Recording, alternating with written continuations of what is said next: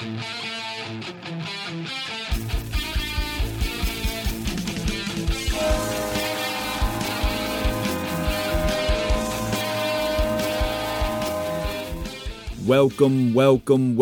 back, ladies and gentlemen, to the 11th edition of the Rambling Brews podcast, hosted by yours truly. If you didn't already know, I go by the name Tim, and I sincerely hope you've all got some ice-cold beers nearby, and you're ready to roll, because I've got an absolute doozy of an episode this week. The NHL trade deadline's approaching quickly. It's a little less than a month away, so we'll take a look at some rumors swirling around some big names that may be on the move across the league. Also, Marc-Andre Fleury, the Flower, has entered the top 5 all-time in NHL wins as a goaltender, a remarkable accomplishment. We'll dive into that. And the NCAA men's basketball tournament starts this Friday, arguably the best sports weekend of the year coming up in a few days, so I'm fired up.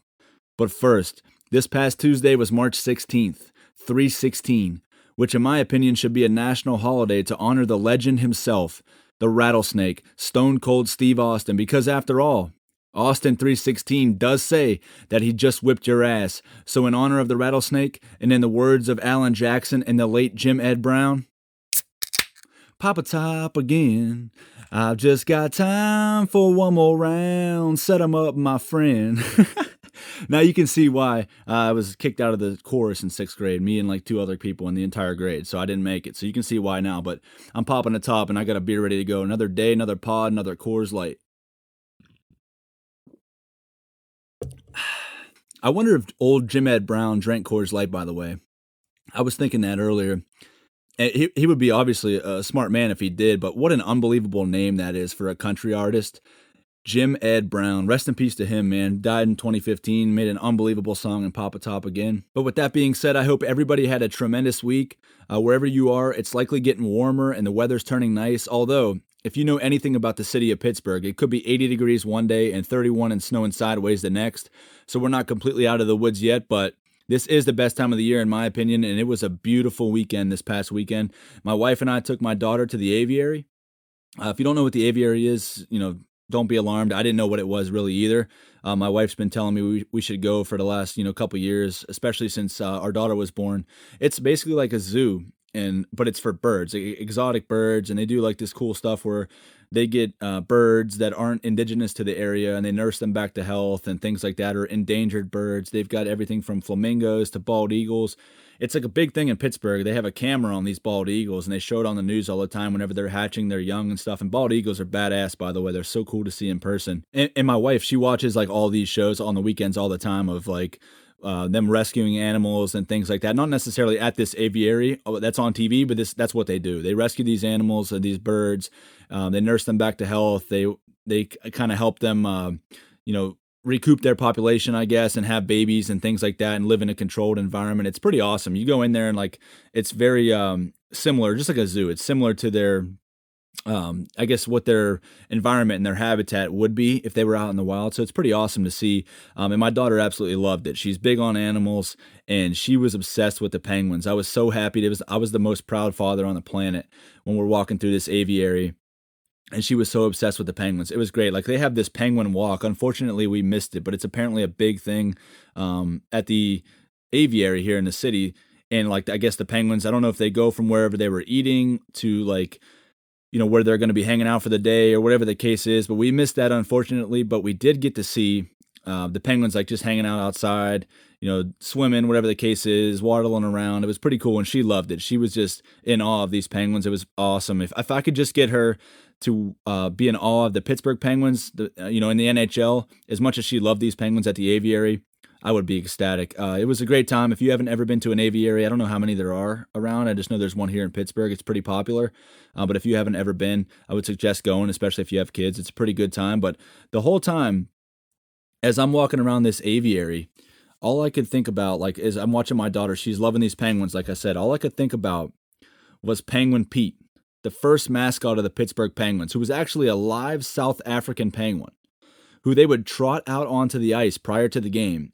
He would actually like lead the team on the ice. You know how now like they'll be like, "Welcome your Pittsburgh Penguins," and the horn blows and everything. Well, back in the day, and this is like 1970, 1971, they had Penguin Pete was his name, and they would bring him out. He was, like I said, a live South African penguin. He'd come out, he'd come entertain the fans in between periods. And at that point, honestly, the Penguins were so bad that he was like the biggest attraction for the crowd. He got the biggest pop. Everybody loved him.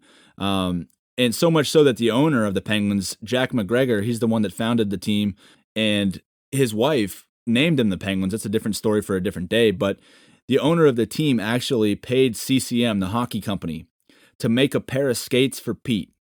This is ridiculous, right? I know you're probably laughing right now.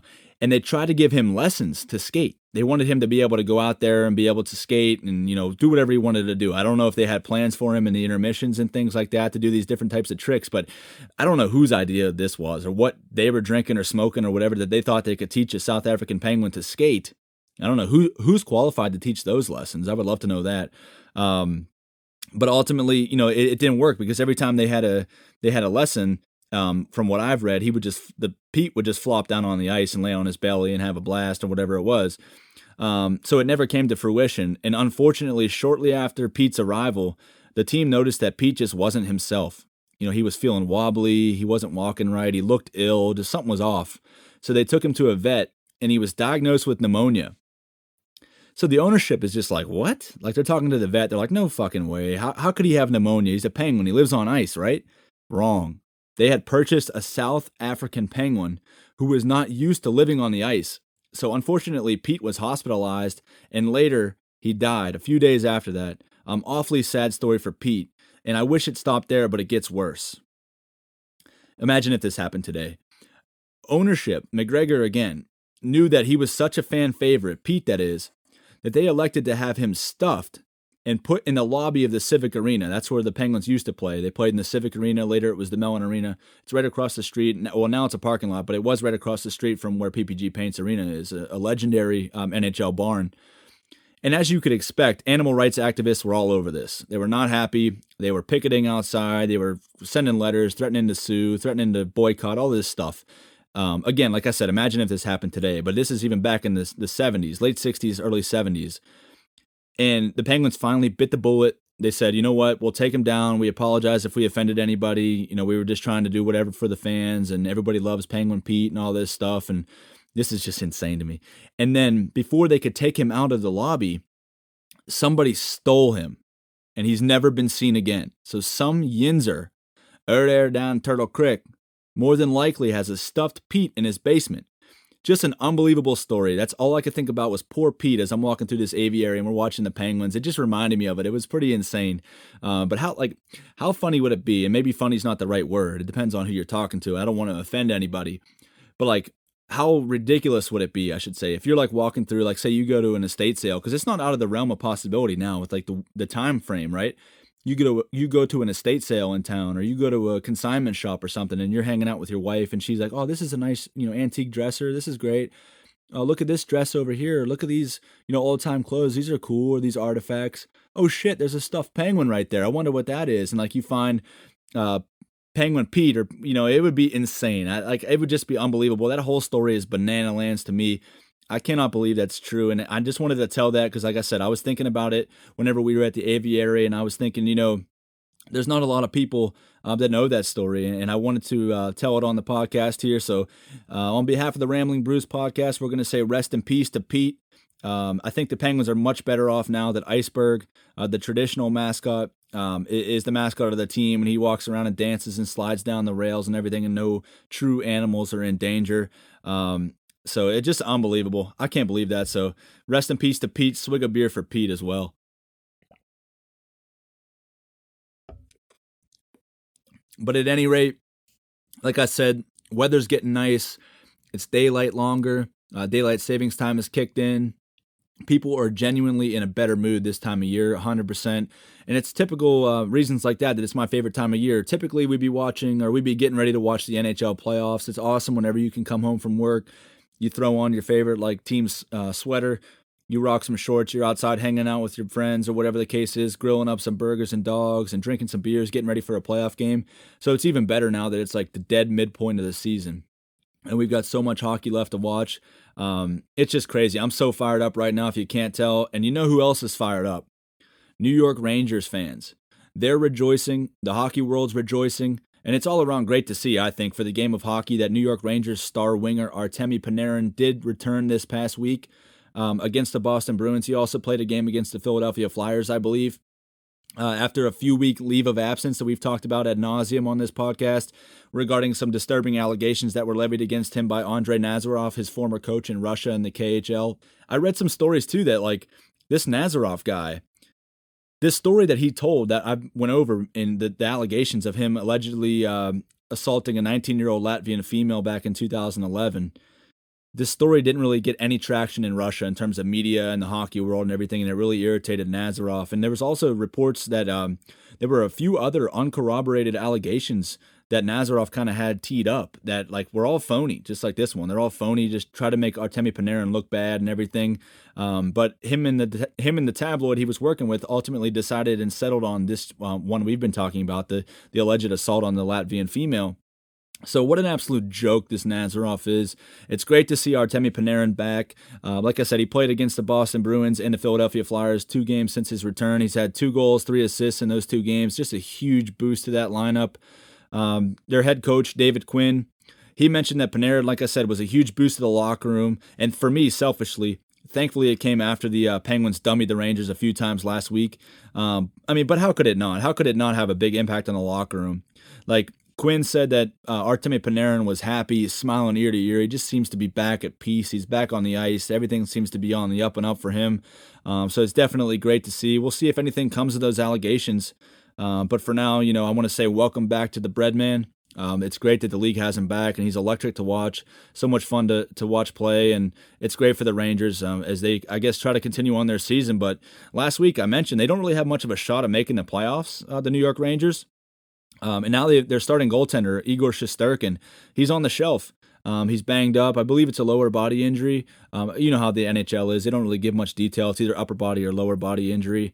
But he's banged up right now, and I think the Rangers are okay with that. They've got a lot of young prospects. They've got a lot of young talent on the team. I know I mentioned Panarin. He's a little bit older, but he's the leader of the team, face of the franchise.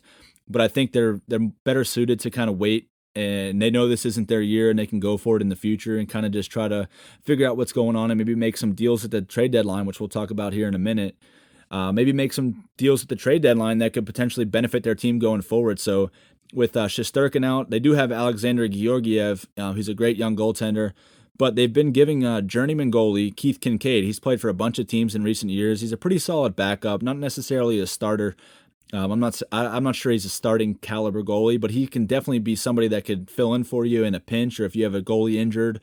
So I think it's smart what the Rangers are doing. They're basically giving Keith Kincaid some time in net as essentially a tryout to show other teams that maybe are in the market for a goaltender that want to add depth to that position at the deadline.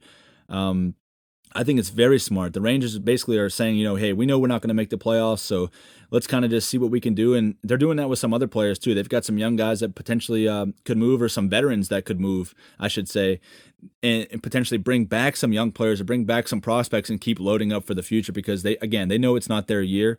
I think with that, we should definitely just take a look at the race for the playoffs as it stands today across the league. Let me take a swig of beer before we dive into these standings.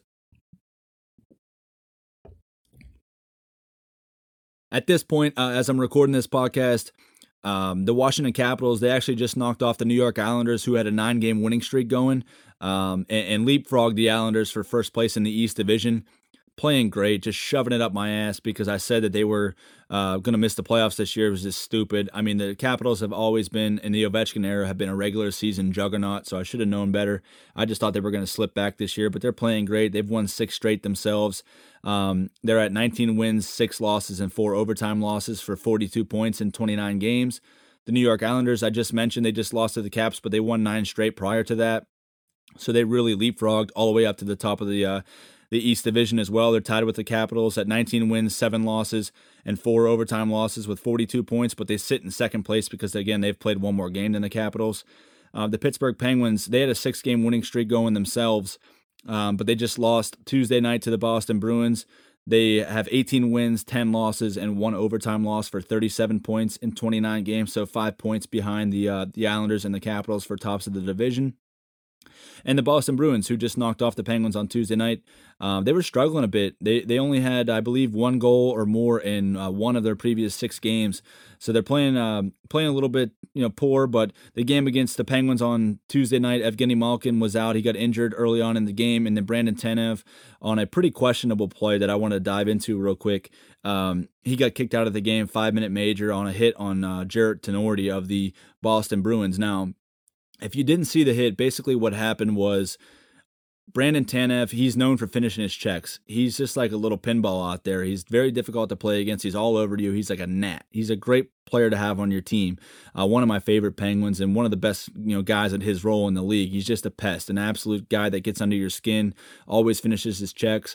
And that's what he was doing here. Jarrett Tenorti's coming up from his own zone. He wants to dump the puck in, so he's got to gain the red line in order to not ice the puck. So he gains the red line, he shoots the puck in. When he does so, what he forgets to do is basically what you're taught when you're young, is you always got to prepare for the hit. You got to protect yourself. I don't want to badmouth him. I don't like to see him get injured, but that's what he did. When he dumped the puck in, he did it, and he didn't get back on his second foot. So he's on his left foot. All his weight's on his left foot. His right foot's in the air. And Tanev comes in at full speed, clean hit, hits him right in the logo of the jersey, straight on. Nothing from behind, nothing from the side. It was straight on. Good hit, maybe about 6 to 8 feet away from the boards. And with him being off balance, with Tenorti being off balance, he's on his one foot, like I mentioned, the force of Tanev's hit essentially shoves him into the boards. And I mean, he took a nasty fall. Like his right leg was bent behind him. He hit the back of his head on the boards. Could tell he was concussed right away. I was watching the Boston Bruins broadcast, actually listening to Jack Edwards to see if he had a conniption or not. And he surprisingly, and his co-host, his name escapes me at this point, basically said, this was a clean hit. It was just an unfortunate play, unfortunate spot on the ice. And Jarrett Tenorti actually has some concussion history, so we hope he's all well. He's fine. He's good. We hope he comes back. Speedy recovery for Tenorti. And Tenorti actually is the one that hurt Malkin, as I mentioned earlier in the game, on another just routine, clean hit. So things happen out there, but the referees, for some reason, in the Tanev hit, and this was like unanimous online, that it was a garbage call. I didn't see one single person that had a brain cell that was saying that this was a dirty hit or should have been a penalty, let alone the referees called a 5-minute major penalty and a game misconduct. So they kicked a match penalty. They kicked Brandon Tanev out of the game. I don't think he'll get suspended or anything. Like I said, it wasn't even close to, it shouldn't even really have been a penalty. I could see a 2-minute boarding penalty based on my description last week or a couple weeks ago when I was talking about Tom Wilson and the letter of the law. If you have somebody, then you forcefully hit them into the boards and they're injured or whatever the case is, it could be a boarding. It's up to the referee's assessment. Fine. I'll give you that. I'll give you a 2-minute boarding. But a 5-minute major and a game misconduct can completely change the game. Not to mention the fact that Evgeny Malkin, like I said, he already went out earlier in the game, and now Brandon Tanev is out. So the Penguins are down 2 centermen. So now they're having to flop their lines out. They're down 2 forwards, obviously, but they're down 2 centermen. The most key position on the ice is center. So now you have Sidney Crosby going to have to double shift, triple shift. He's playing 4th line, 3rd line, 1st line, power plays. His ice time is going way up. So it was a huge impact on the game. The Penguins almost pulled it out. But you can't really fault them for losing that. They lost 2 players in the middle of the game, 2 prominent players. Obviously, Evgeny Malkin, top tier. He's been playing great. Points in 8 straight coming into tonight. 12 points in those 8 games. Just playing unbelievable hockey right now. He's finding his groove. You can tell he's got his legs back, so you hate to see him go down. You hope it's a short-term injury. I haven't heard anything about it as far as what his timetable is, what the injury actually is. So we'll see more on that. I'm sure we'll have some more information when this podcast drops, but we can talk about that on the next episode. But all in all, just a crazy game to see. It came down to the wire, and the Bruins ended up picking up the victory, so they sit in 4th place. They're 3 points behind the Penguins. They have 2 games at hand, meaning they've played 2 less games. So they're at 15 wins, 8 losses, and 4 overtime losses, so 34 points in 27 games. And then just below them is the Philadelphia Flyers on the outside looking in. They've got 31 points in 26 games.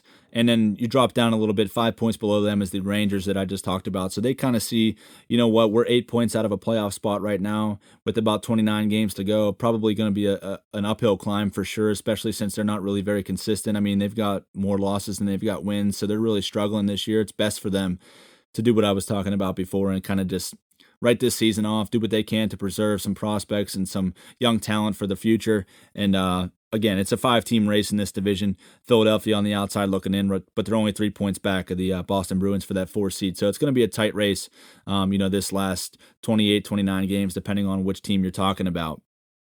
Moving down to the West Division. So the West Division, we've got the Vegas Golden Knights sitting atop the division, the cream of the crop. They're 19 wins, 6 losses, and 1 overtime loss for 39 points through 26 games. Just buzzing. They've been buzzing since day one. Marc-Andre Fleury right now, we'll talk about in a little bit, is having a hell of a season, arguably his best season of his career. Playing great. They've got Robin Lehner, their other goalie. He missed the last 17 games with an injury. He's coming back. He was on long-term injury reserve. I believe he's eligible to return on Thursday. So that's just going to add more fuel to the fire for that team. They're going to have, both Lehner and Fleury pushing each other. I think Fleury should keep the cage at this point. I mean, the way he's been playing, the way he's kept that team afloat with Lehner going out, not more than afloat. He's played great. He's a top candidate, as we talked about last week, for the Vezina Trophy, the best goaltender in the NHL. So they're absolutely just running the show in the West Division. Minnesota is great. They're right now 4 points behind the Vegas Golden Knights at 17 wins, 8 losses, and 1 overtime loss for 35 points through 26 games. And Kirill Kaprizov is just absolutely lighting it up still. I know we talked about him a couple weeks ago as far as the Rookie of the Year favorite, and I think he's only pulling away from that. Just absolutely unbelievable. And one thing I wanted to talk about, it pisses me off, is you see a lot of media coming out and saying that, and they said the same thing for Panarin when he came over from Russia. I think he was 25 when he came over. Kirill Kaprizov is 23, I believe. So he's a little bit older than some of the other rookies, right? Some of the rookies are 19, they're 20, 21. And some of these media members, I've seen Pierre LeBrun on he used to work for ESPN. I want to say he works for The Athletic now. I could be totally wrong, but he's a respected reporter in the NHL.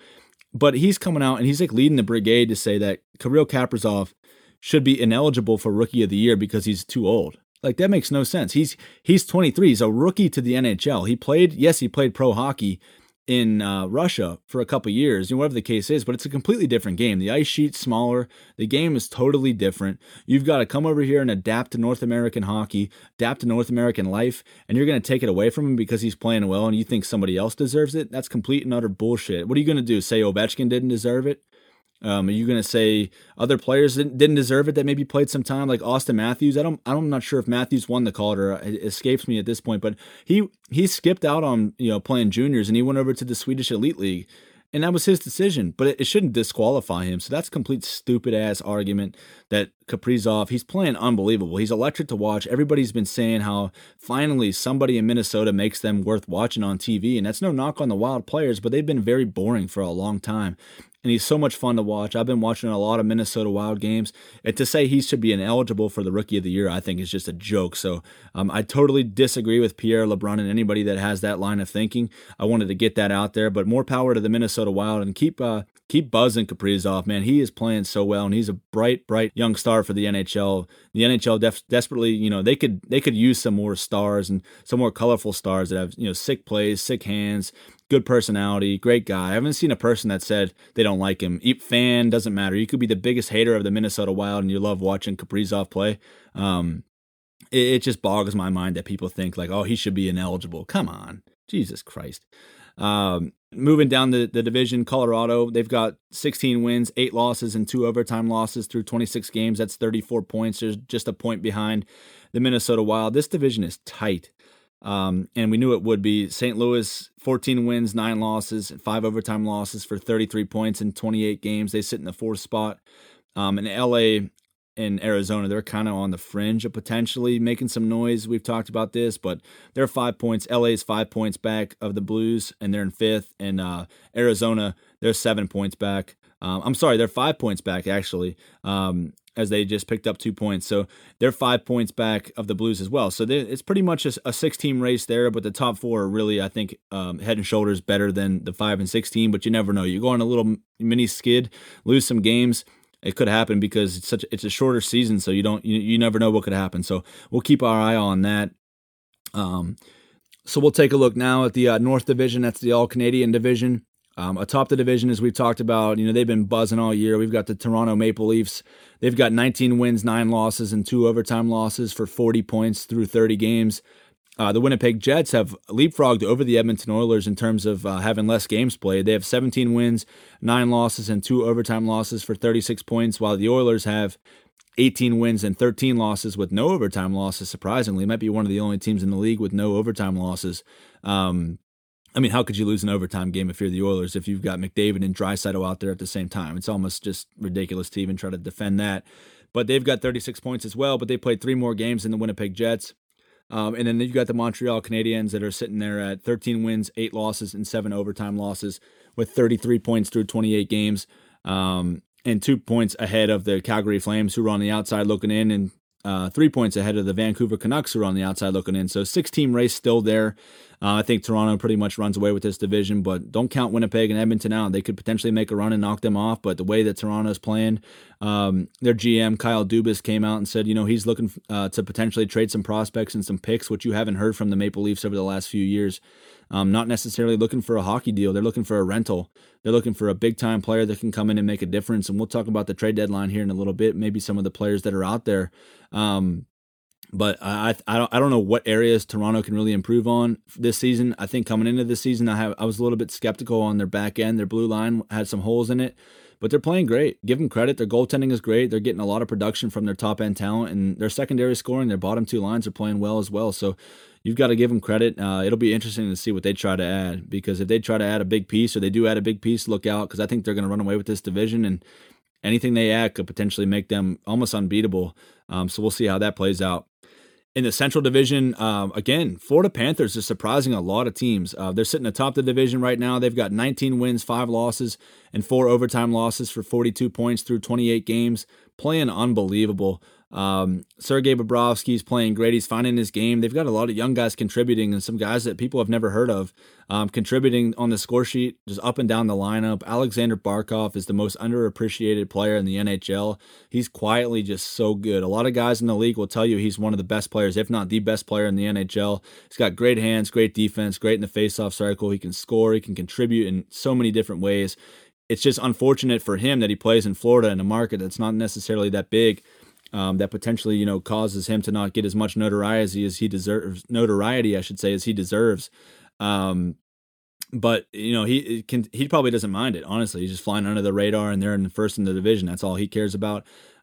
They've won 3 straight. You've got the Carolina Hurricanes right behind them with 20 wins, 6 losses, and 1 overtime loss through 27 games.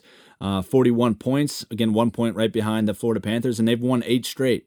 So they're buzzing as well. This division is tight too, the top 3 anyway. Tampa Bay, I didn't think they would be third in the division, but they're 19 wins, 6 losses, and 2 overtime losses for 40 points through 27 games. So 2 points off the division lead and 1 point behind Carolina. So 2 points separates 1 through 3 in that division. And then you've got the Chicago Blackhawks and the Columbus Blue Jackets sitting at 33 points and 29 points respectively, fighting for that final playoff spot there in the Central Division. So it's going to be a tight race. I'm so excited to watch it. How it plays out in all these divisions. And like I said, this is the best time of the year. Weather's warming up, more hockey on TV, beers will be flowing. And speaking of that, let me take a sip of beer, because I do want to mention one big injury and a little wrinkle that could possibly impact the trade deadline for some teams. I mentioned the New York Islanders. Like I said, they had won 9 straight before they lost against the Capitals. And they're sitting tied for the division lead in the East. But unfortunately for them, in the process of that 9-game win streak, their captain, Anders Lee, suffered a season-ending injury, a regular season-ending injury, I should say. So he goes on the long-term injury reserve, won't be available for the rest of the regular season, which is a huge blow to the Islanders. He's a great net front presence, great leader, one of their best players. He plays top line, left wing, first power play, really complements their superstar Matthew Barzal, great.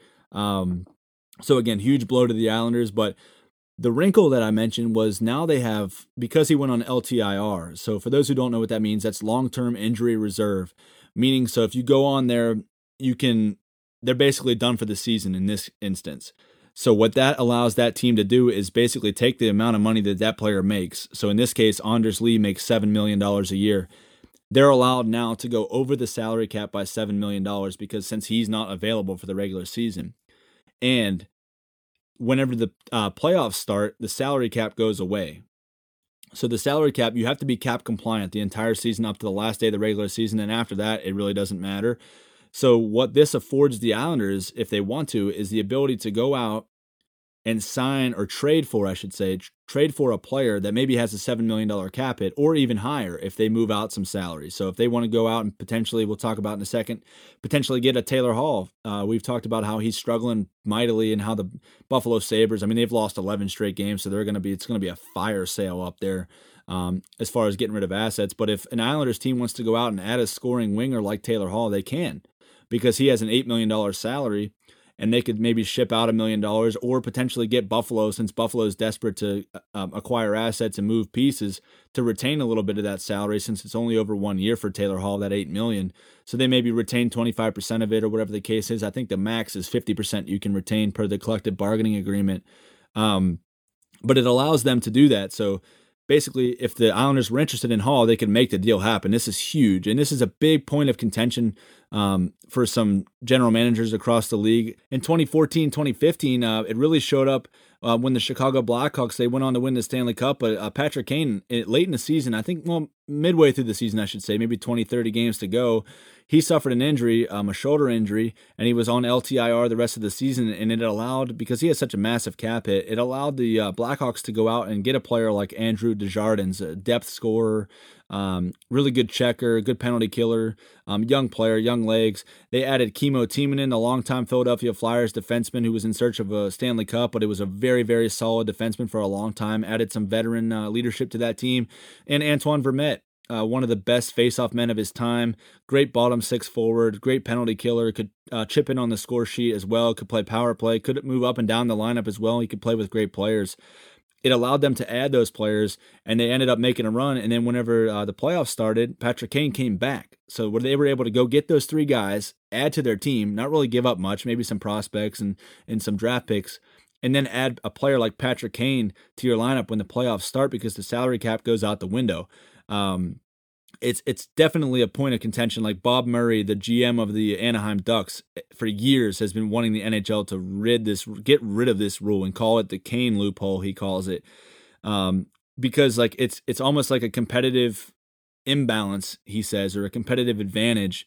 But at the end of the day, like the other side of the coin is like, well, okay, but if your top player goes out, is it really a competitive advantage? You still got to play well and make the playoffs. But if you do make it to the playoffs, or I guess depending on when your player goes out, if you're already like at the top of the standings and you'd have to have a drastic fall from grace to miss the postseason, I could understand his argument. So there hasn't really been any resolve there, but just pretty crazy. So we'll see what the New York Islanders can do. I mean, they've got some money to play with now, and they know Lee should be back for the postseason. And like I said on the standings part of the podcast, they're really buzzing, so they should have no fear of missing the postseason. And they could go out and add a guy like Taylor Hall. I mean, the trade deadline is coming up. It's April 12th. So I'm not really sure how it's going to go this year for many teams. I don't think there's going to be a lot of big moves. Usually this day is like Christmas to me. Like, it's one of the best days of the year for a hockey fan. Every year I'd take the day off of work if I could. I'd sit my ass on the couch. I'd have some snacks. I'd have a nice big spread. I'd be watching it from, I think it starts at like 10 a.m. The coverage starts all the way. And then the trade deadline's usually at 3 p.m. or 4 p.m. Eastern time. So I would just sit there, my ass in front of the TV all day and watch these trades. They've got the little ticker on the side of who's in play, who's talking to who. They've got all the insiders on. So it's usually one of the best days of the year if you're an avid hockey fan. But this year, I'm not sure how it's going to go. Like I said, teams don't have a lot of cap space unless you're a team like the Islanders that have some LTIR room, and there's not a lot of them out there.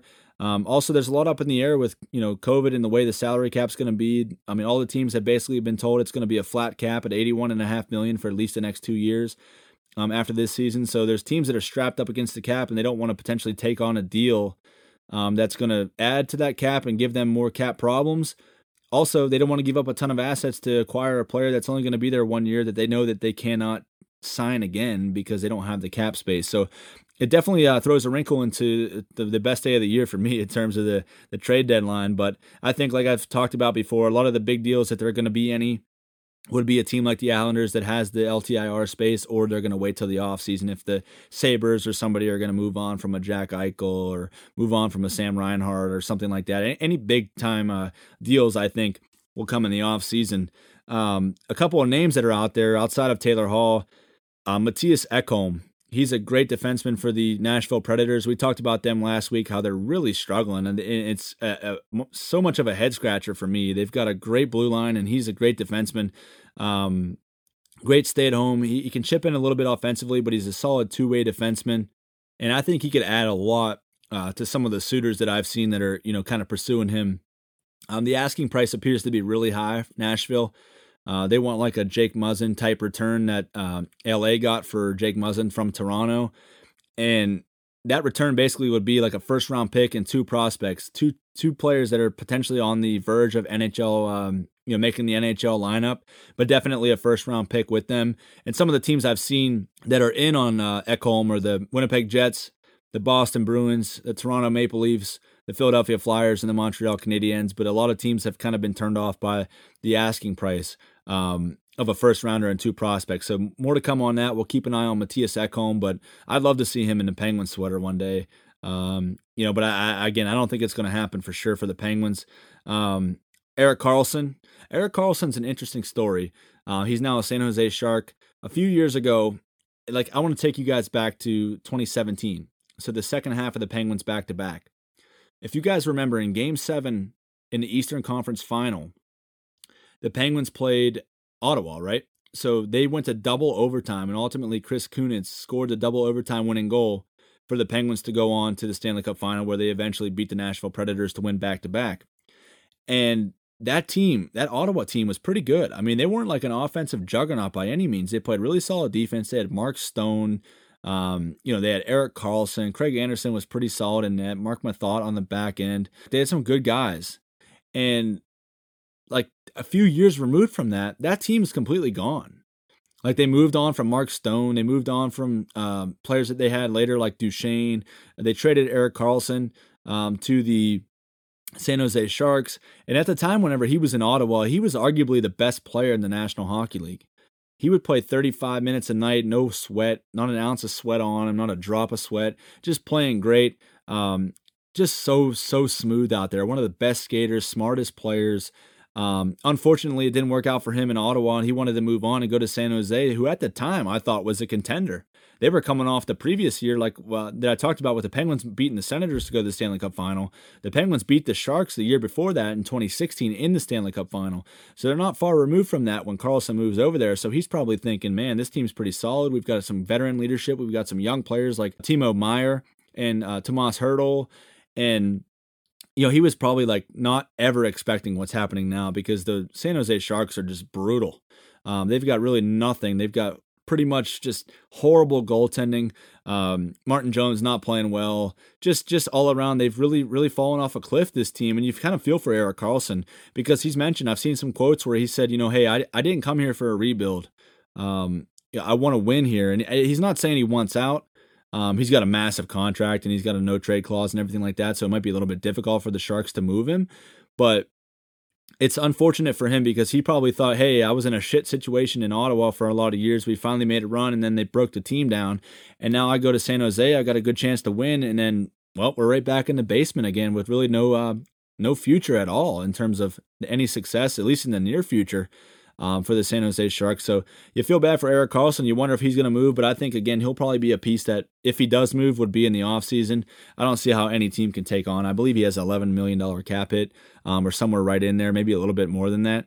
Would be a very, very difficult trade to make in season, especially with the COVID flat cap. So more to come on Erik Karlsson. We'll keep an eye on that as well. And Rickard Rakell, I think he's a name that's been swirling around as a potential fit for the Toronto Maple Leafs. Again, his asking price appears to be really high. I'd love to see him in a Penguin sweater. He's a great scoring winger. He just kind of flies under the radar. You'll be looking at the stat sheet at the end of the year, and he's got 75 points, and you're like, holy shit, Rickard Rakell putting up points on a bad team out in Anaheim. But he can play with anybody. He can play third line, fourth line. He can contribute on the top line. He's a really good player. He can play with high-end players. I think a change of scenery would probably do him good. But, like I said, I would love to see him in a Penguin sweater, but I really don't expect the Penguins to be active at all at the trade deadline. No matter how much they can come out and say they want to win now, they do. They certainly do. And I think this little stretch of wins that they put together in the past week or so has shown them that they can win. They're beat up. They've got a lot of injuries, but I don't think they're going to make, and I don't think GM Ron Hextall or the president Brian Burke are going to make any knee-jerk reactions or add any players and give up prospects, because they're in the game to like rebuild the draft prospects and rebuild the pipeline and make, conserve their draft picks and things like that. If they can go out and find a trade that helps the team where they don't have to sell the farm to get them, I think they might do that, but not a big splash like Penguin fans are used to seeing. So it's going to be pretty crazy because, again, I don't know if the Penguins are like really a contender. Could they beat Tampa? Could they beat Toronto? Could they beat Vegas in a playoff series? I mean, I'm sure they can. I would never bet against Crosby and Malkin and Letang, and Jari's playing well and they're playing good as a team, but like the way they're playing now and the way they're constructed, when you compare them against those teams that I just mentioned, do you think they really should be buyers at the trade deadline? I'm not sure. I'm not sure they should be sellers either. I think maybe they just stand pat, and I think that's what they're going to do. But it'll be very interesting down there on Fifth Avenue in Pittsburgh at PPG Paints Arena to see what Hextall and Berkey do. But you never know. You never really know. Let me take a swig of beer here because that was a lot. I'll tell you, as the podcasts go, the Coors Light just tastes better. Taking a look at the NHL stats a little bit. The last couple of weeks I've come on here and I've read the stats, and I don't really want to do that every week because it's the same usual suspects atop the leaderboard. It's Connor McDavid, it's Leon Draisaitl, Patrick Kane, Austin Matthews. Really hasn't changed much since the beginning of the season, but I did want to point out that Connor McDavid had 50. He's the first player to reach 50 points. I believe he has 53 points right now as I'm recording this. And the other thing with the Oilers was last week when we talked about how the Toronto Maple Leafs basically shut Draisaitl and McDavid down for 3 straight games. And it really pissed off Draisaitl and it pissed off McDavid, I'm sure, although he didn't say anything to the media that I saw. I'm sure it really rubbed them the wrong way and irritated them and lit a fire up under them to come out and play better, and they certainly did. Now, granted, they were playing, I believe, against the Ottawa Senators, who are just abysmal. The following game, so poor Ottawa. They had to deal with the Edmonton Oilers coming off getting embarrassed by the Leafs 3 straight games. But Leon Draisaitl, that first game against the Ottawa, after that being shut out for 3 straight by the Leafs, he had 5 points that night. Just pretty crazy. McDavid had 4 points in that game. I just wanted to talk about Draisaitl. So he had 5 points, like I said, in that game. That was the 4th time in his career he had 5 points in a game, which is pretty crazy. If you think about it in today's NHL, you don't see too many 5-point games. They're pretty few and far between for sure. So I was like, hey, I want to take a look and see, in the past, and I know it's different eras and it's tough to compare, but who has the most 5-point games in NHL history? Now, I'm sure you could have guessed it's probably Wayne Gretzky, but the number of 5-point games just jumped off the page and blew me away. Unbelievable. So I just mentioned Leon Draisaitl. He's been in the league a couple years. He's a great player, one of the best players in the league, if not the best player. He won the MVP last year in the Art Ross Trophy. Has 4 5-point games in his career. Pretty remarkable at this early in his career. Wayne Gretzky, I hope you're sitting down. Wayne Gretzky had 96 5-point games, at least 5 points. Some of those are 6 points, 7 points, 8 points. 96 games where he had at least 5 points. That's across his whole career. I think 79 of them came with the Edmonton Oilers, and then he went on to the Blues and the Rangers, and just in LA, obviously. Unbelievable. Can you imagine that? 96 times he got at least 5 points. Just ridiculous. It got me thinking about some other Wayne Gretzky records that I think will likely never be broken. I wanted to break those down for maybe anybody out there that's not aware of how prolific this guy was scoring. Do I think he's the best hockey player of all time? This might be an argument for a different day, and I'd love to have it with somebody.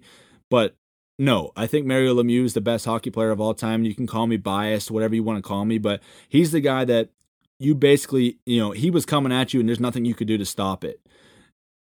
Gretzky was so prolific point-wise, but he wasn't nearly as dominant, I would say, at times as Mario Lemieux. Now, granted, I didn't get a chance to watch live Wayne Gretzky a lot. I got to watch Lemieux, the latter half of his career and his comeback where he wasn't quite the player he was, but I've done a lot of studying on this, and I've watched a lot of video, and documentaries and things like that, and a lot of people will tell you that Mario Lemieux was the most, talented player. He was the tallest player, 6'6", I believe, huge guy, but he had the hands of a small guy, the hands of a Gretzky, but Gretzky wasn't nearly his size. So he was just so dominant. But again, you really can't compare the two. They're two different types of players, and you can't knock, and you can't even brush off Wayne Gretzky's stats. So I wanted to go through some of these records that he has. Points in a season, 215 points is the record that Wayne Gretzky had in a season. Granted, think about it now in today's terms. The Art Ross Trophy winner usually averages in the last 20 years is probably like somewhere around 110, 112 points, maybe a little less, maybe a little more. This guy had 215 points, Wayne Gretzky did, in a single season. That's the record. That same year, I believe he had 92 goals, which is also a record. I know there's been some guys in the past that have come close to that. Brett Hall, I believe, had 86 goals in the 80s. And in the early 90s, Teemu Selanne, as a rookie, actually, the Finnish Flash, he actually had 76 goals. So pretty remarkable, but I don't think anybody today is going to even come close to getting 92 goals in a season. The most in the salary cap era, I believe, is Alex Ovechkin with 65 goals. And I think it was 2008, 2009, I want to say. But still, a lot away from 92. Career points, Wayne Gretzky, 2,857 points. He has 936 more points than the second place player, which is Jaromir Jagr, and Jaromir Jagr played 246 more games. One of the most remarkable stats. You could take away every goal that Wayne Gretzky's ever scored, all 894 of them, and he still has more points than anybody in NHL history. Just think about that. Take away every goal he's ever scored, just throw him out the window, and he still has more points than anybody's ever scored in the NHL. Incredible how prolific, again, how productive he was. He's the only player ever to score over 200 points in a season, but this record is unbelievable. He did it 3 straight seasons. From 1983 to 1986, he had over 200 points each season. Unbelievable. I think this might be the most ridiculous one, is he had 51 straight games with a point, at least 1 point in 51 straight games. The next closest is Mario Lemieux with 46. But think about that, 51 straight games with a point? In most recent memory for me, the most is Sidney Crosby had 25, I believe, in the year he got the concussion in 2010, 2011. He was on an absolute tear up to that point of his concussion. I think he had 66 points through 41 games that year and was buzzing. One of the most prolific guys of this era. And then a few years later, Patrick Kane, I believe, beat him by 1. I think he had a 26-game point streak. But again, that's still half of what Wayne Gretzky did. Just think about that. 51 straight games, you got a point. That's absurd. So I just wanted to touch on that, a little bit about Wayne Gretzky and how prolific he was and how much fun he is to watch old highlights and just how dominant this guy was in terms of scoring the puck and passing the puck and setting his teammates up. So swig a beer for Wayne Gretzky, man. What an unbelievable player. Keeping on the topic of amazing milestones, this past Tuesday night, Alex Ovechkin notched his 718th goal, becomes 6th all-time in scoring. He passed Phil Esposito, the great Boston Bruin. He also, on that goal, I believe, picked up his 1,300th point. So sip a beer for Ovechkin. He's going for that 894 with Wayne Gretzky. This year, he's not as productive goal-wise as he's been, but it's definitely a race that's there for the taking, and I think he can do it, but he's got to average probably 30 or 40 goals over the next 4 or 5 seasons to get there. But if anybody can do it, it's Ovechkin. I would never count him out in terms of scoring goals. It's just a matter of if he wants to stay here and play in the NHL. I know his contract's up this year, and there hasn't really been any talks between him and his, and the general manager of the Capitals with Ovechkin's agents and things like that. So maybe they'll handle it in the offseason. I don't see him going anywhere else unless he goes back to Russia. But I think he should stick around. Hopefully he sticks around for hockey fans' sake and starts lighting the lamp even more and continues and breaks Wayne Gretzky's record. It would be awesome to see. But sip a beer for Ovechkin for the 1,300th point and his 718th goal, becoming the 6th all-time NHL scorer. Unbelievable stat.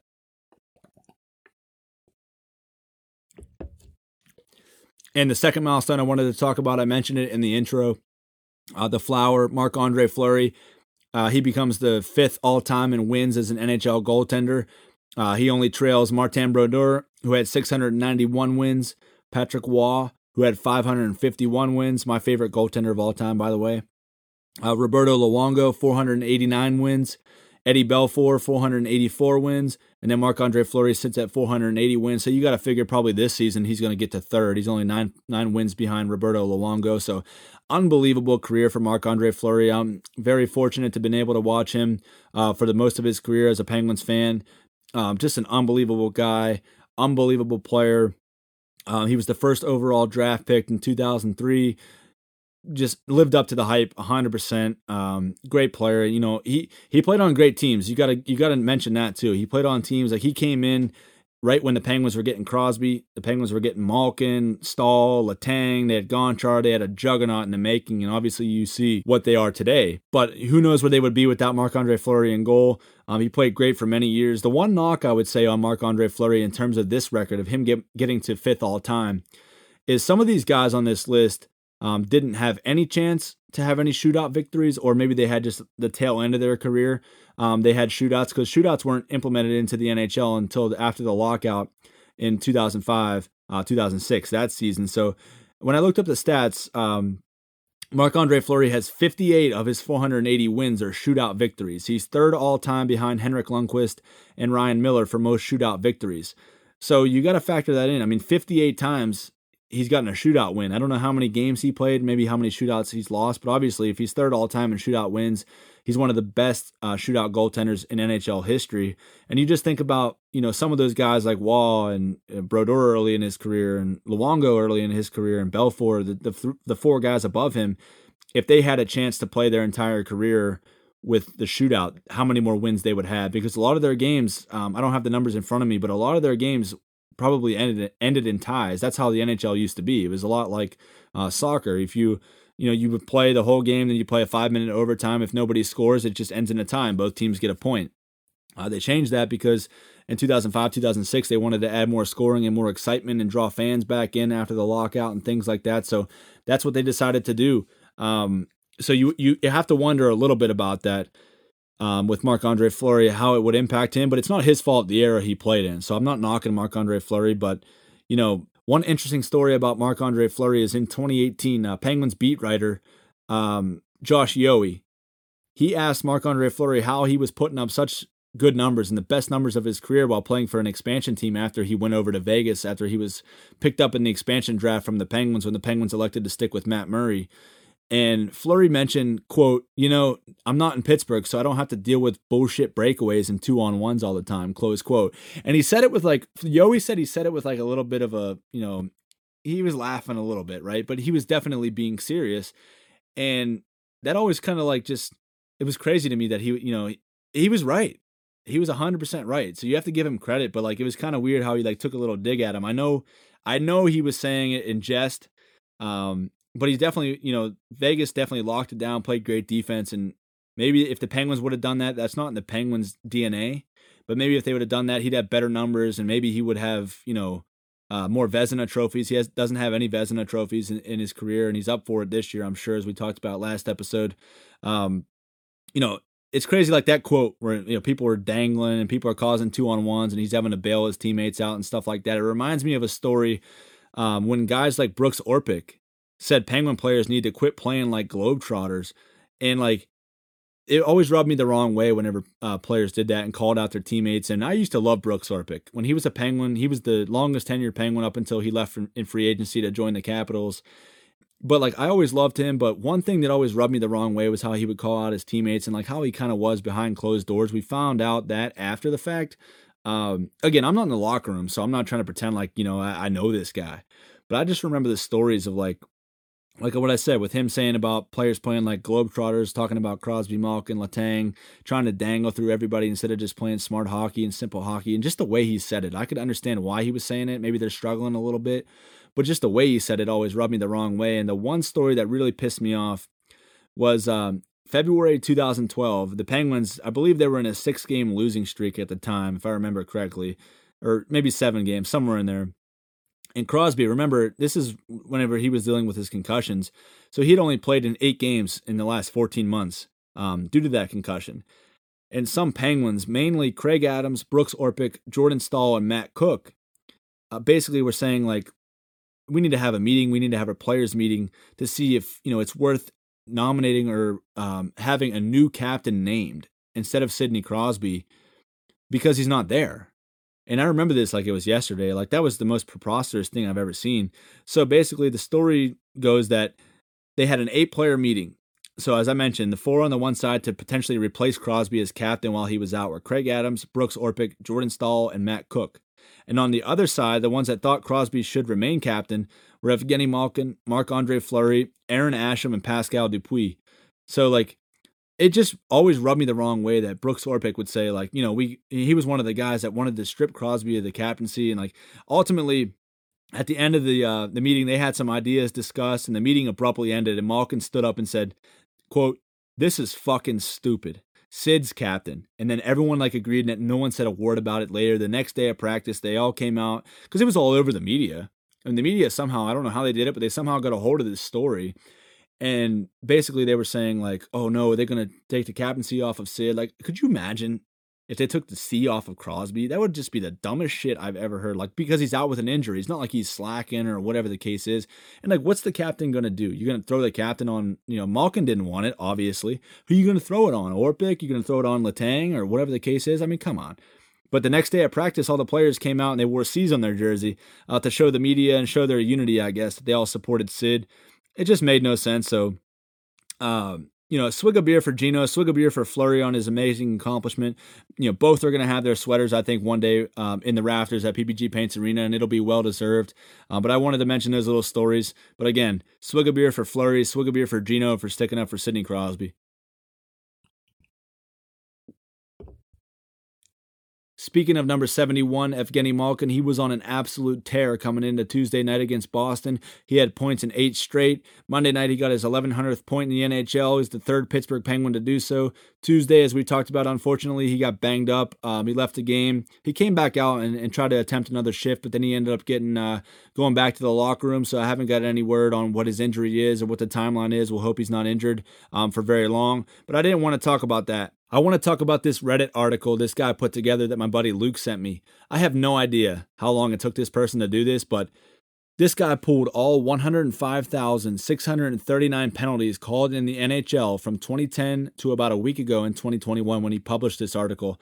And in the article, it was awesome. It was so interesting to read, but Evgeny Malkin, not surprising at all, was 6th in most penalties taken with 346 and 1st in hooking penalties committed. Just unbelievable. The Penguins were 2nd in penalties called on them with 3,921 and were 1st in penalties drawn with 3,995. So for all those fans out there that say the referees overwhelmingly favor the Penguins, yes, they had the most power plays at 3,995 over the last 11 years, but they're also shorthanded 2nd most in the league over that time span as well. So I don't want to hear that shit. And lastly, the best part of the article, and definitely the least surprising thing in the article, is Tom Wilson, the forward for the Capitals, the scumbag we've talked about. He wasn't even in the league the first 3 years of this list, but he is still 1st in penalties taken in the National Hockey League with 390. Not surprising at all. Just crazy stats, and crazy that this guy on Reddit would take the time to pull all these stats. It was pretty awesome to read. I'll tweet this article out from the Rambling Brews podcast Twitter account at Rambling Brews and see if you guys want to check it out, because it breaks it down in just by team, I guess against what opponent you got the penalties. It breaks it down by which referees called it. It's pretty sophisticated stats. It's pretty funny to see. But thanks to my homie Luke for sending that over. It was an awesome article. I wanted to pivot over to what I mentioned in the intro. This Friday, the NCAA men's basketball tournament starts. Arguably the best sports weekend of the year. You got the round of 64, the round of 32. It's one of those weekends where you just want to sit your ass on the couch. You got to have some Coors Light. Maybe have a little cooler next to your couch so you don't have to get up. You got some buffalo chicken dip, you got some veggie tray, you got a pizza ordered, you got some chicken wings, whatever the case is, you're loaded up and you're just going to sit there and watch sports and watch basketball all weekend long. There's games on every hour of the day. It seems like it's just a great time. Illinois, Baylor, Gonzaga, and Michigan are the top 4 1 seeds in each respective region. Illinois appears to be the top team in the tournament. They're coming in on a high, playing great. So it'll be interesting to see, how that goes and how everything goes with the tournament, because anything can happen. I was looking at the bracket, and admittedly, I didn't follow college basketball too much this year, but I noticed that one team that I saw that potentially had a gripe with their seed was Oklahoma State. They were a 4 seed. They've got the best player in the country, the consensus number 1 draft pick in the NBA, Cade Cunningham. And I think they potentially could make a run here, and we'll talk about it in a little bit in terms of gambling. But I think it might be smart money to try to throw some coin on that and see if you can get the win there, because I think they can make a long run in this region of the bracket. Alabama is a 2 seed. Like when I saw that, I was like, what the hell? Like I can't get away from this team. Alabama, they're dominant in football. In college football, I used to love it. I can't stand it really anymore because like no teams can win except Alabama and Clemson and the teams that are all, appear to be cheating every year because they got 4 and 5 star running backs that are on the 4th string on the depth chart, and how they get all these guys, it just boggles my mind. But at any rate, I'm not accusing them, but I know it just seems fishy. But it's the same teams that can win every year. That's the beauty of college basketball, at least, is like the NCAA tournament is just like, I mean, it's really a flawed system in terms of determining who the national champion is, because like there's teams that are probably don't deserve to be in the tournament in terms of the top 64 teams in the country. Like I know there's teams on the outside looking in, like this year Duke had a horrible year, but Duke could probably beat some of these teams that are like 15 seed, 14 seed, 16 seed. At any rate, like I said, I didn't really watch it, so I understand that's the whole idea of the tournament is like if you win your conference, you get in, or you get these at-large bids and things like that, depending on your record, and some out-of-conference wins and stuff like that. Your out-of-conference schedule, all of that play into it. But Alabama, I mean, to see them as a 2 seed really shocked me. And I did some research. I talked to my buddy Troy. He mentioned that Nate Oates is their coach, and he has a really unique offensive style. In practice, it's pretty crazy. I actually looked up their court.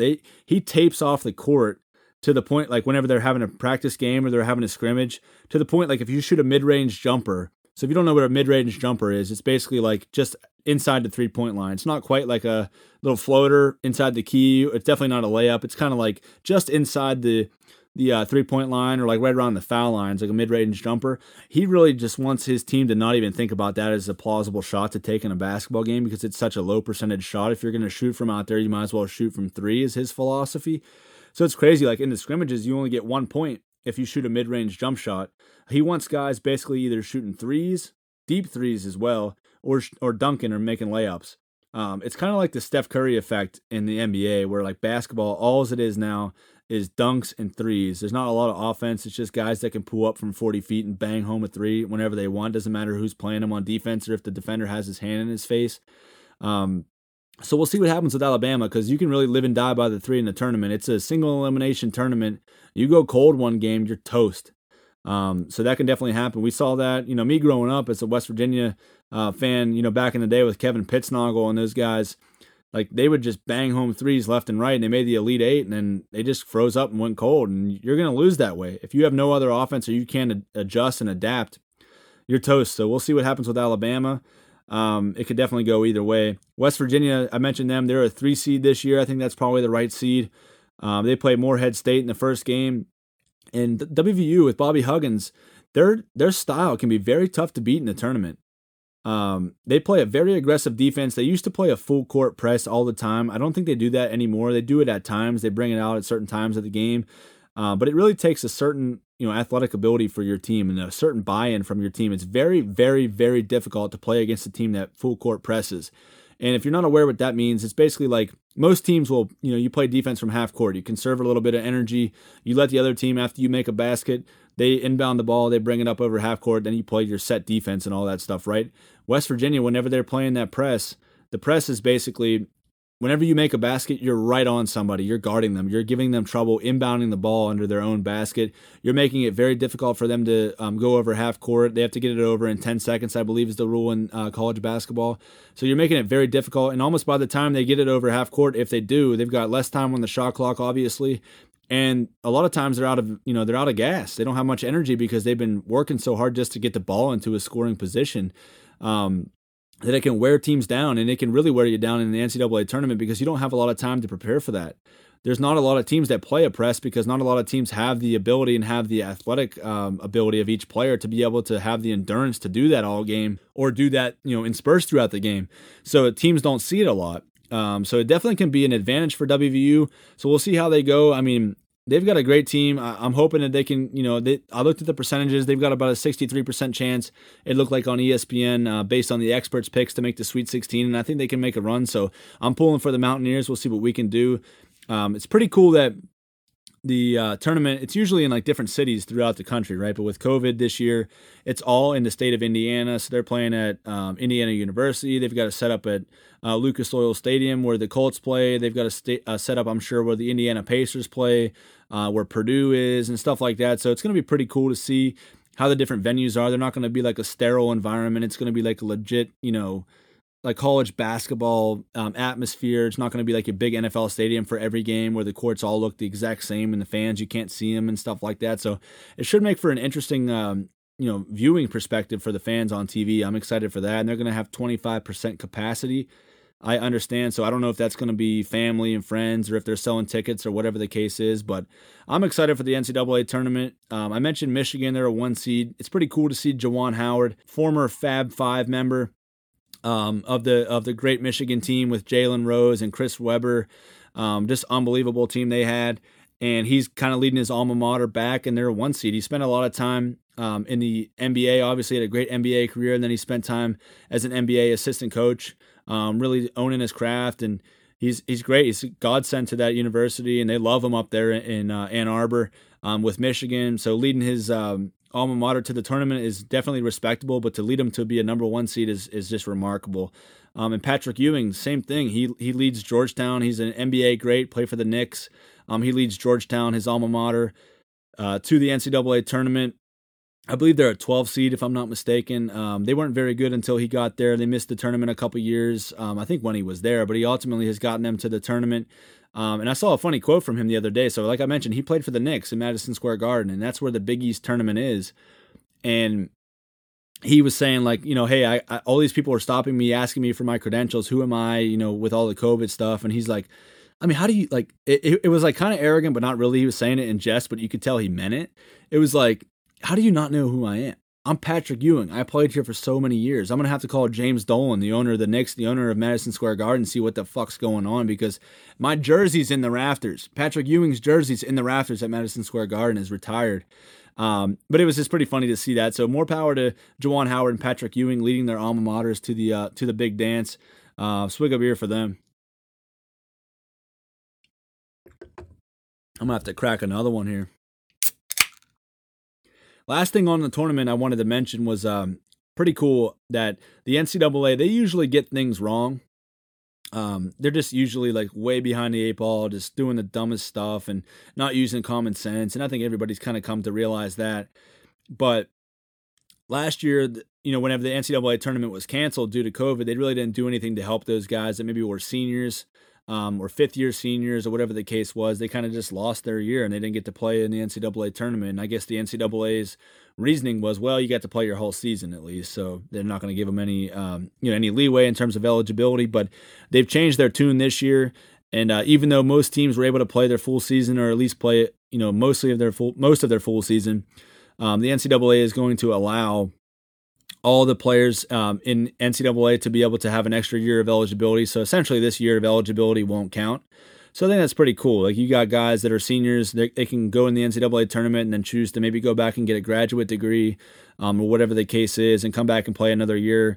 Because honestly, like, this might sound rude, but if you're like a 5th-year senior or you're a 4th year, you're in your true traditional senior year, and you're not in the NBA yet, chances of you going to the NBA are pretty slim. Usually they draft on potential, so if you're a freshman, sophomore, and you have great upside and great potential, you're going to probably get drafted and cherry-picked out of your college team. But these guys could potentially, earn a look if they play next year in NCAA and play well and maybe, make a run in the tournament and get some experience. They can get a look in Europe or over there in Asia, wherever the case is. And I think it's pretty awesome that the NCAA is doing that, because those kids, like, I would hate to be in college right now with everything going on with COVID, let alone be an athlete and potentially have your last season be ruined because of COVID or whatever the case is. So, more power to the NCAA. It's awesome to see that they're doing that. I just can't wait to watch this weekend. Likely, I'm going to be gambling on a few games. So I think we should probably dive into the Gambling Brews segment on the podcast. What do you think? Last week, we were 2-1. So I had 3 picks. I had the Washington Capitals to beat the Flyers money line. That hit, so they just had to win that game outright. I had the Penguins to beat the Buffalo Sabres by 2 goals, so puck line. And Sidney Crosby with the puck line, Jesus, 200-foot empty netter with 40 seconds to go, made it 2-0, so that really helped. And then the Leafs, they got shit pumped by the Ottawa Senators, which I didn't expect. Ottawa, like I said, they're brutal. And it was crazy because Matt Murray, the goaltender for the Senators, he got hurt in the warm-ups, and their backup goalie came in. I don't even know his name, but he's never played in the NHL before, and he came in and he got a big win against the Toronto Maple Leafs in pretty convincing fashion, too. I think it was like, they won by 2 or 3 goals. So all in all, 2-1 on the weekend. Brings us to 3-3 in that segment, so I'll take that. 50% win percentage in gambling. If you know anything about gambling, and I don't know a lot, I'm very, very new to this. But I imagine if you're winning 50% of your bets, you're doing pretty good. So I don't have any picks this week necessarily in terms of any hockey picks I'm looking at. If I come up with any, I'll tweet them out at Rambling Brews on Twitter or post them on Instagram at Rambling Brews Podcast if I find anything that I like. But like I mentioned, I'm going to be gambling probably on the NCAA tournament. I'll throw some picks up on those social media accounts I just mentioned. But for here on the podcast, I've got one that I just placed. It's a future bet on Oklahoma State. I mentioned with Cade Cunningham, the best player in the country, the number 1 draft pick, going to be this year for the NBA. I saw them at plus 2,700 to win the national title, so I threw a little bit of money on that. I think that's a pretty solid pick because they can make a run. And like I said, they're a 4 seed, so they'll have a little bit of a difficult matchup going through, but they definitely probably should have been a seed, maybe like a 2 or a 3. So we'll see what happens, but I think that's smart money, and I've actually seen some people online that have said the same thing as well. So I'm riding with Oklahoma State, the Cowboys, to win the national championship. In terms of my bet, obviously with my heart, I'd like to see West Virginia win it. But stay tuned and take a look at the social media accounts again at Rambling Brews on Twitter and at Rambling Brews Podcast on Instagram, and see if there's any if I see any bets that I think are worth throwing some coin on. So keep your eyes peeled for that. This week in sports and entertainment history, the show Cops, one of my favorite shows of all time. I don't even know if it's still on. I'd love to see, have somebody text me or somebody tweet me or get a hold of me or whatever the case is and let me know if it's still on or what channel it's on or what stream service it's on. But I love all those shows like Cops, Alaskan State Troopers. I liked Live PD. I don't know if it's still on either. Campus PD was always great with the drunk college kids just pretending like they could get out of stuff because they were in law school and stuff like that. It was always funny to see that. All those types of shows I really like. So on March 11th, 1989, Cops debuted for the first time. One of the best theme songs of all time of any TV show there ever was. So big swig of beer for the police officers out there. Big swig of beer for everybody on the Cops show. Just an unbelievably entertaining show. And I hope it's still going on. I love to start watching it again. It inspires shows too, like comedy shows like Reno 911, which I think are great. One of my favorite TV shows of all time too. But big swig of beer for Cops. What a great show that is. And lastly, in terms of sports and entertainment, this week in history, March 13th, 2007, Mario Lemieux came out on the ice and announced that the Penguins had reached a deal with the city to build a new arena and that the Penguins were going to remain in Pittsburgh, where they belong. So it's an unbelievable announcement. I remember exactly where I was. It was a great announcement, great feel, because the Penguins have had some financial troubles, as everybody knows, over the course of their existence a couple times. So it was great to hear that they were finally stable financially. They had a great team, obviously, with Crosby, Malkin, Letang. They had Fleury at the time, just cornerstone pieces of the franchise that would go on to do great things here in the city of Pittsburgh. And Penguins fans around the world and people in the city of Pittsburgh deserved to have it in their city and stay there forever. So that was awesome. One of my favorite moments in Penguin history. Just seeing Mario come out there and gives you chills every time you watch the video and hear the crowd and how passionate they are when Lemieux comes out and makes the announcement. So swig of beer for the big guy, 66, for saving the day for the 500th time. The last thing I want to mention was last episode I talked about how I was going to watch Ironman 2 and have a review and have my notes and everything and go over it this week on the podcast, but unfortunately I didn't do that. There was just too many conference tournament basketball games on. The Penguins played a number of games. There's just so much good hockey on. I never got around to it, so I'm going to put that on the back burner. So save that. If you guys are looking forward to that, save that. I'm definitely going to do that at some point here in the future. And please keep sending movie requests over to me. I might put up a Instagram poll at Rambling Brews Podcast on Instagram and see if anybody has any suggestions. It doesn't have to be a movie. It could be a movie. It could be a TV show. It could be a documentary. It could be food. It could be anything you want me to try and give my review on. I know some people really like the beer reviews, so I'm going to keep those coming, but I would love to keep doing different types of reviews on things that I'm not familiar with, based on the last 11 episodes. If you think of anything that might interest you and what you would want me to try or want me to watch or whatever the case is, send them through over on Instagram or text me, tweet me at Rambling Brews, whatever you got to do. I'd be happy to do that. So I'm looking forward to any requests that come through. And on that note, I hope you guys have a tremendous weekend. I cannot wait to see tweets of you guys dummy and Coors Lights watching the NCAA tournament. And remember, if I don't see you around here, I'll see you around here. Pop a top again. I've just got time for one more round. Set 'em up, my friend. Then I'll be gone and you can let some other fool sit down.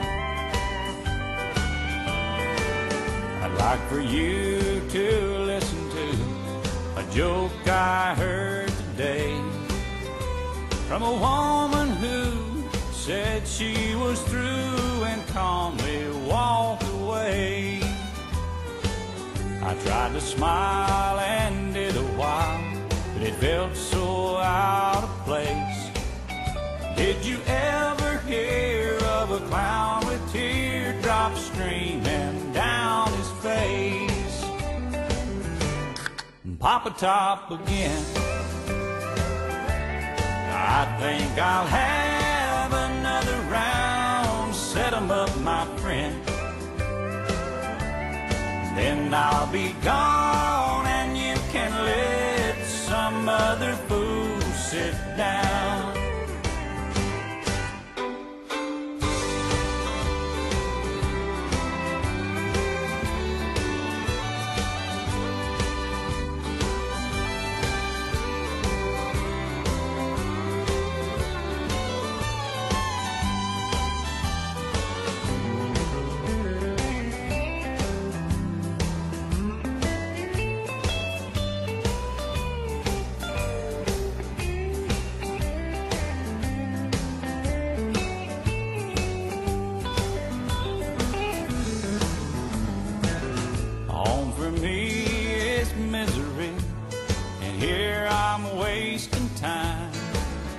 Cause a row of fools on a row of stools is not what's on my mind.